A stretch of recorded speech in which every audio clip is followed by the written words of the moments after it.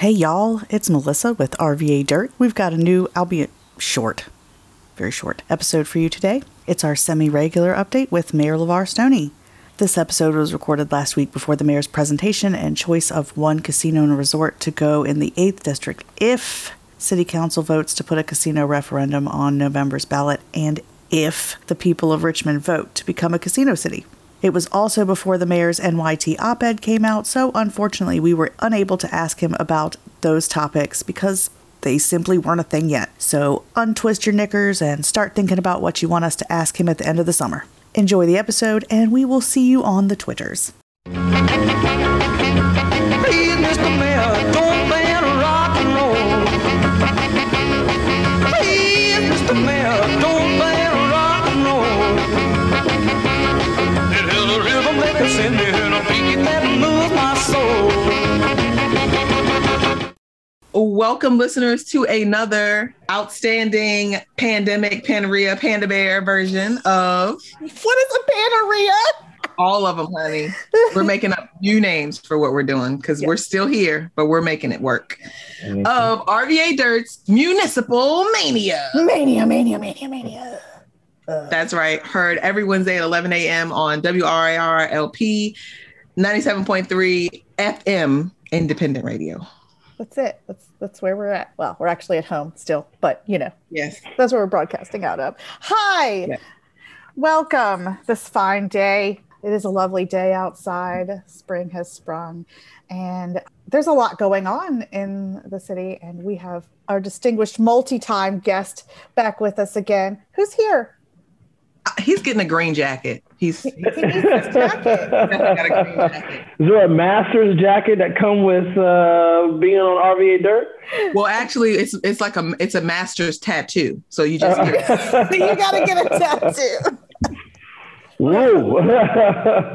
Anyway, we're gonna get some little pen. I'm gonna get some master's jacket pens for RVA Dirt. I like it. I'll take a pen. who's here? Who are you? Well, I'm LeVar Stoney. I'm the mayor of Richmond. You're right. I've been a multi-time guest, and I can't even count how many times I've been on RVA Dirt. But I forget. I will say you all have been the most consistent, though, because there are a lot of faces that have changed since 2016 when folks covered me running for mayor for the first time. But nothing stays the same like RVA Dirt. So, right? Well, thank you. Still here and still resilient, still reporting the news as, speaking truth to power. Trying. Thank you. Trying. It's a crazy world, this city we live in. And we got a lot to cover, and we only have you for 30 minutes. So yes. Where do you want to start, Fran? Let's start with the budget. Let's talk about the budget because we're close to some votes that are going to happen soon. Let's talk about the budget. So, Mr. Mayor, we're going to let you kind of give us a good rundown of what's the kickback we've had, I guess, for the most on this budget is this budget ain't real sexy. And you've had some pretty sexy budgets before, right? But this one isn't so sexy. And let's talk about maybe why and the struggle that it took for us to get to this one that is still, as presented, it was still, a lot. It was still meaty, but everybody's going to be somebody's going to be disappointed, right? But let's talk about. Well, I remember coming on RVA Dirt in the past, and I remember early on in my tenure, you all said that we had that first budget that came from the mayor, but this is his real budget right here. So we moved I guess you could say we moved the bar higher in terms of sort of investments I believe in are centered in our values, and some of that always changes with the economy. And the reason why this budget is not as sexy as some of my budgets in the past, although we have moved the bar even higher in the past years, is because of the pandemic. Mm-hmm. And the pandemic and the restrictions from the CDC and also from the governor have unfortunately reduced the amount of revenue that we would normally see in a year minus the pandemic, minus coronavirus, COVID-19. So we saw a lot less dollars in our projections for emissions, for lodging taxes, for meals taxes. And those are all industries that are still trying to figure this out, even though the governor plans to open things up on May 28th. They're still trying to figure out how they can make it work. Are we going to see more travelers? I hope we will see more travelers, more tourists, which means more hotel rooms, which means the potential restrictions also means for more concerts and events done in a safe manner, and more people actually eating in restaurants, in which these are important revenue streams that have unfortunately borne the brunt of this pandemic. And that's why we've had to at least be a little bit more conservative than I would rather want to be in a budget. I'm all about, making progressive investments, but this one we had to be more status quo, more, pandemic era sort of budget. But what I hear from economists is that we may see a potential upswing in the fall in the economy, which could mean for a larger surplus out of this upcoming fiscal year 2022 budget. So fingers crossed that things return to some sort of sense of normalcy. People start coming back downtown to go to work. When people go to work downtown, that means they start to partake in what we offer downtown, which is the finest restaurants, I think, on the East Coast. Yes. So what we always talk about your favorite thing, I guess, or your favorite thing about the budget, or that thing that you really took pride in funding. And then we also try to always cover if there was more money, what you wish you could have funded, what you wish you could have done. And I'm sure there's an abundant list of that here. Yes. The signature investment in this budget is the investment in our workforce. We froze positions that we have not filled in years.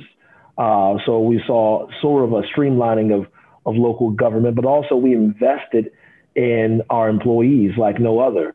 I've been recently, in the past couple budgets, been investing in salary increases to get a lot of my employees up to the midpoint in the regional market. This is why we have a tough time retaining employees, because we train them in Richmond. We identify and we train them in Richmond, and then they find themselves in Henrico and Chesterfield afterwards, because the roles that they hold in the Richmond City Hall don't pay as well as the roles they are in Henrico and Chesterfield. So we made a major investment in funding the Gallagher study, which took place, was finished and was completed at the beginning of my first term. We make all these investments in these plans. We've never followed through.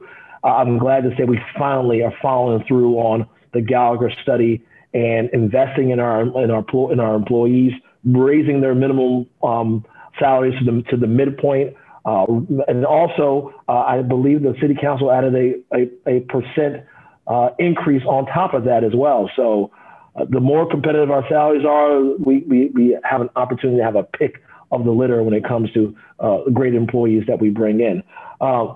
If we had more money, though, if we had more dollars, the number one investment that I would make would be into the Affordable Housing Trust Fund. We have a goal as a city to reach $10 million. You all know that I made way for a revenue stream, a dedicated revenue stream for that account. If I had more dollars, more operating dollars, I would probably invest in the Affordable Housing Trust Fund, because now more than ever, we need to find quality homes for all of our families, that we can help incentivize the private sector to develop these affordable housing homes, or provide some help to those folks looking for a home. I think that's what we should do. I was able to maintain my $2.9 million investment, but as I look at places where we fell short, the American Rescue Plan could potentially help in some places. And it's my hope that the federal government does their part to pass the American Jobs Plan as well. That will allow us to invest in some of the infrastructure in the city that has been long ignored because of the lack of dollars. Speaking of American Rescue and how we're doing, how are we doing in pandemic recovery? because, Richmond has been affected pretty hard. What's your administration doing to kind of get us back on our feet and back into society? Great question, Melissa. Here's the thing. I think we've seen a lot of death, a lot of sickness in our community. It is the Black and brown community here in Richmond has paid a disproportionate price. COVID-19 just happened to hit people who look like me and just a little bit different than those who are part of the white population of the city. It's like two totally different worlds. I'm proud, though, that 75% of our seniors in the city of Richmond have received at least one shot. That's Black and white. That says a lot.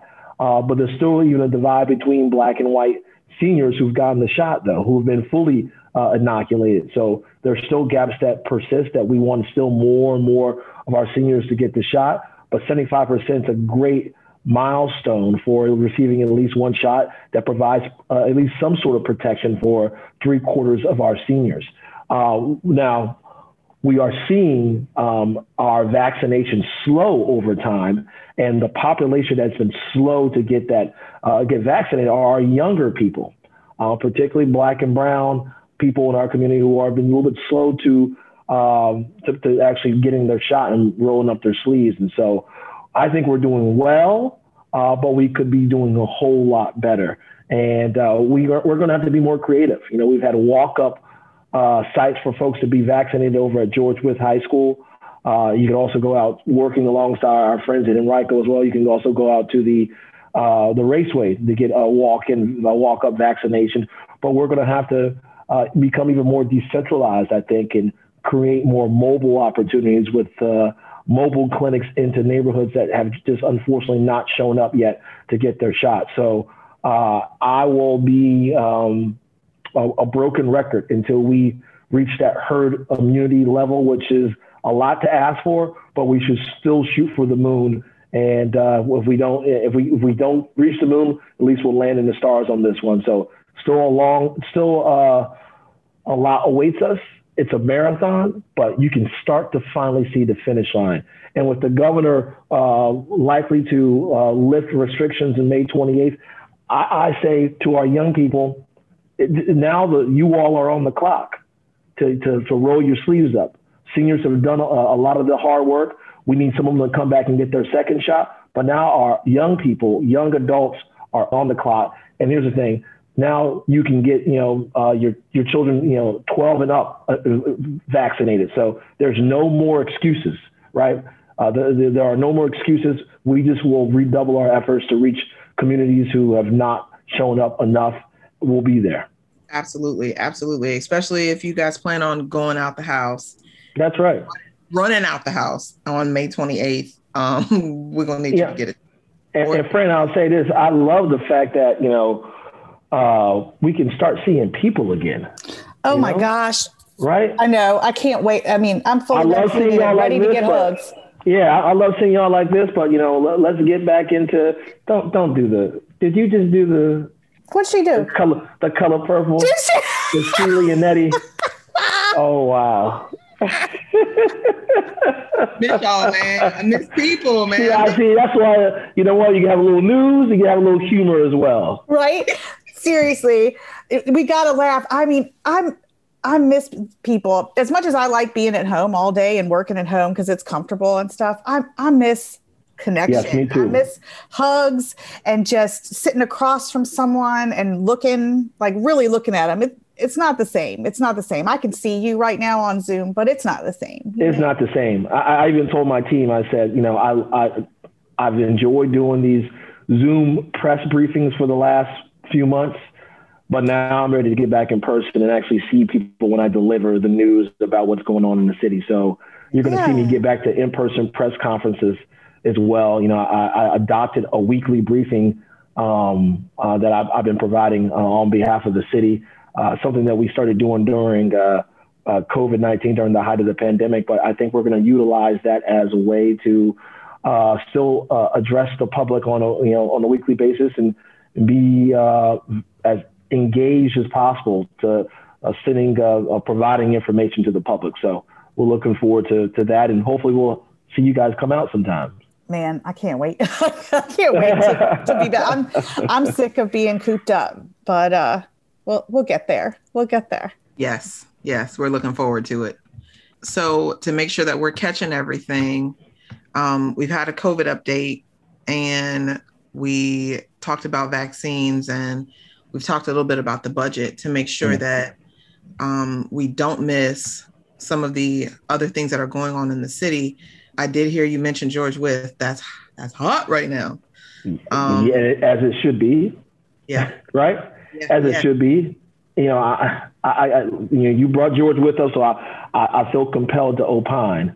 Let's do it. Oh, please. You know, it is, to me, it's frustrating. It's disappointing because when I first ran for mayor in 2016, I ran for mayor during the whole, support our schools, marching students down to City Hall, asking for the mayor to work alongside the city council and the school board in partnership to create better outcomes for our children. And I think over the last 4 years, we have developed the strongest relationship that the city has ever had with Richmond Public Schools. I mean, I can sit here with you all today and tell you that Jason Cameron is a friend of mine, and I endeavored to create a strong relationship with the superintendent because I saw how the previous combinations of mayor and superintendent went here in the city, and I wanted to do the opposite.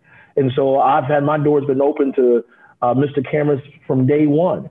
And together we did build 3 new schools. We did put more money into Richmond Public Schools, and we did this together.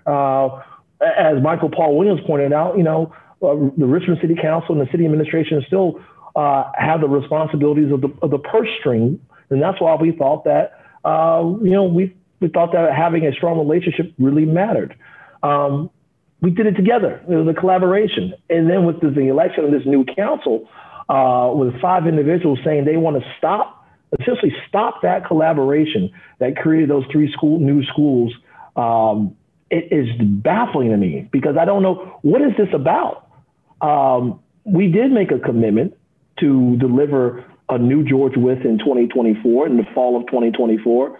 But now that schools want to take on something that they have not done in years, maybe even roughly 2 decades, and to make this about turn right in the middle of the budget season where the dollars have already been allocated to the city to construct these new, it just, without any sort of public engagement on it as well.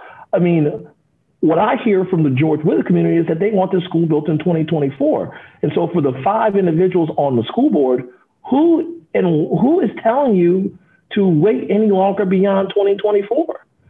I just don't get it. And it's disappointing. I've always heard collaborate and compromise. That's what creates results in this city, creates results in government, period. And I'll admit, I've matured on this job. This is my 5th year. There's always a part of me that wants to get even more dug in and say, you know what, I don't need them to do X, Y, or Z. But I recognize that, you know what, we all got to swallow our pride a little bit to move the ball forward for our children, for our students, for their families.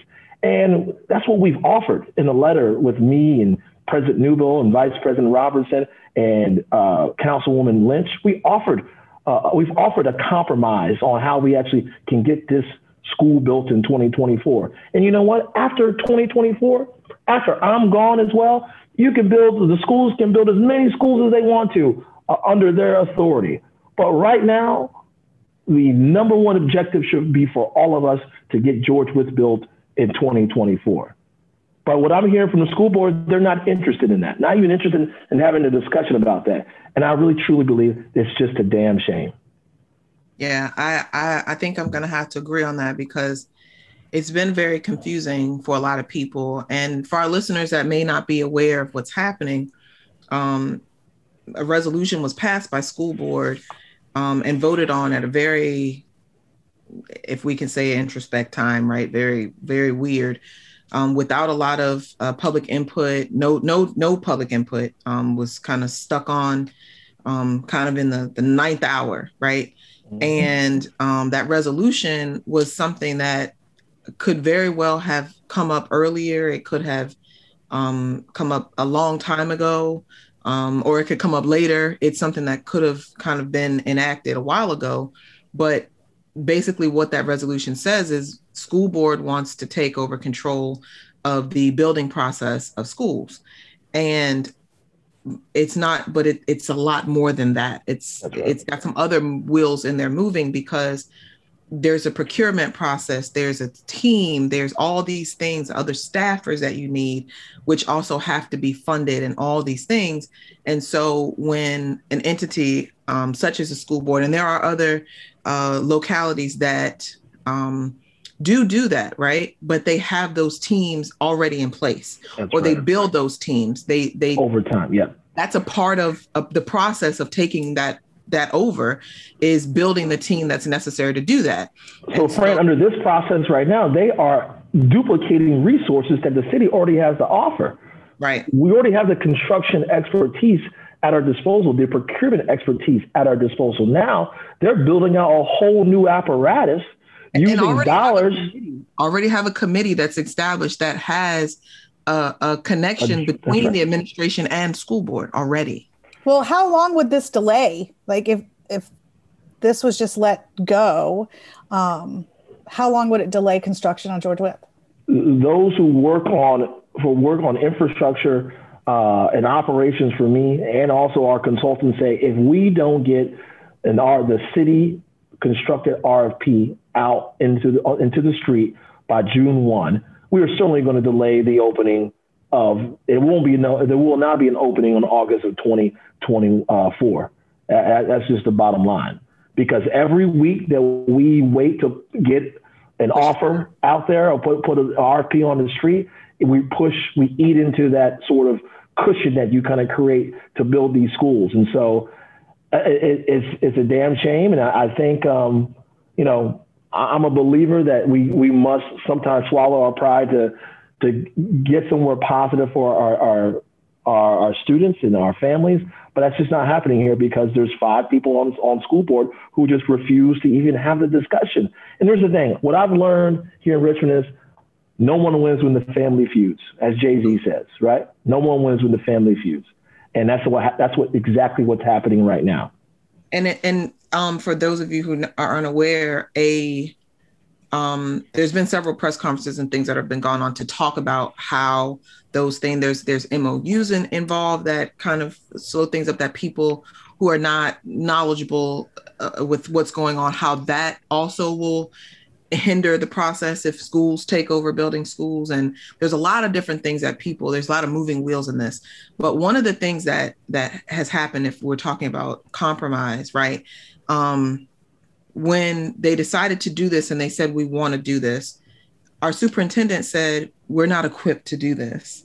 And, and just from the outside looking in, school board is struggling enough to handle some of the things that they're doing now. Why would you add something else to this plate when we can't even get you guys to really get to a good point with a school reentrance situation? Yeah, reopening, right? Yeah. Let's work on that, right?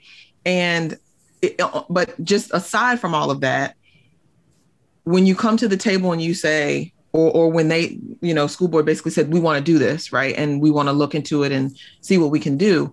And you say, okay, does that, we're backing up the time, this is coming up. You actually sent out a letter, which you talked about earlier, that said, hey, let's further compromise, if that's what the key word is. So let's discuss this. Let's talk about it. If y'all want more involvement, okay, even, in addition to what we already have, right? Let's do that.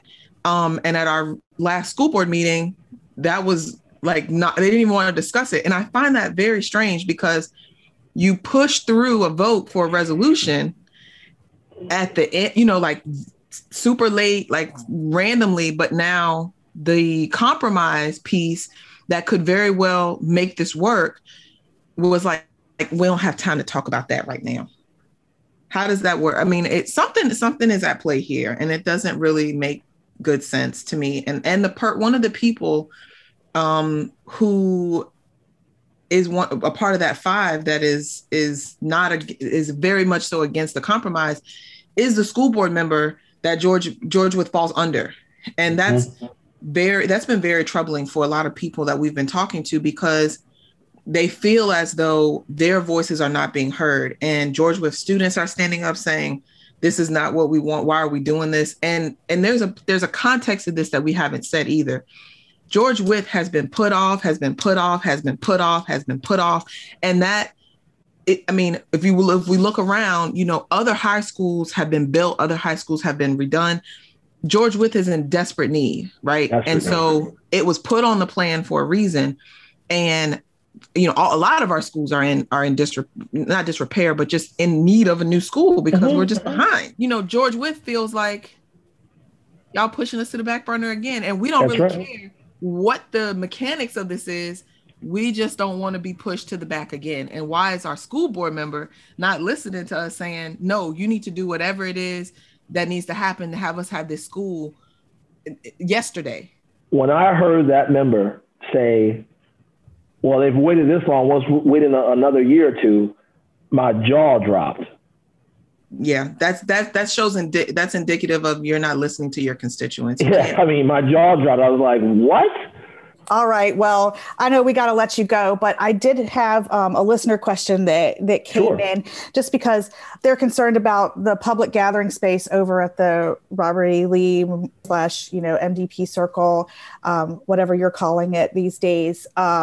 The fencing, they want to know, is the fencing staying up all summer? What's going on with that? Do you have any control over that whatsoever? Well, I think always, and sometimes people listen to me when I say this, and sometimes people don't. That piece of land where the Lee Monument still stands today, which has been considered MDP Circle, is state-owned property. It's like an island among all the city land. It's state-owned property. And so it's not the city who erected the fence. It was the state government that erected the fence. And I think as long as the monument is still there, that fence will likely be up. I know it's tied up in litigation. I don't know how long it'll be tied up in litigation, but I assume that the governor is going to keep that fence up until the work is complete. And that work is the removal of the Robert E. Lee Monument. Thank you for clarifying on that. I think a lot of people don't understand necessarily, or they forget that it's a state-owned piece of property and not city-owned. So, out of our hands until. Yep. I wish I had more control over state-owned property in the city, as we know that 30% of our land in Richmond is tax exempt, mostly state-owned property that pay no taxes, no revenue to the city of Richmond. Nobody can see me making my choking motion, because that's what it feels like sometimes. You really are choked, you're hamstrung by that sort of thing. And I always remind folks, be like, oh, that's not true. This is a feature of a capital city.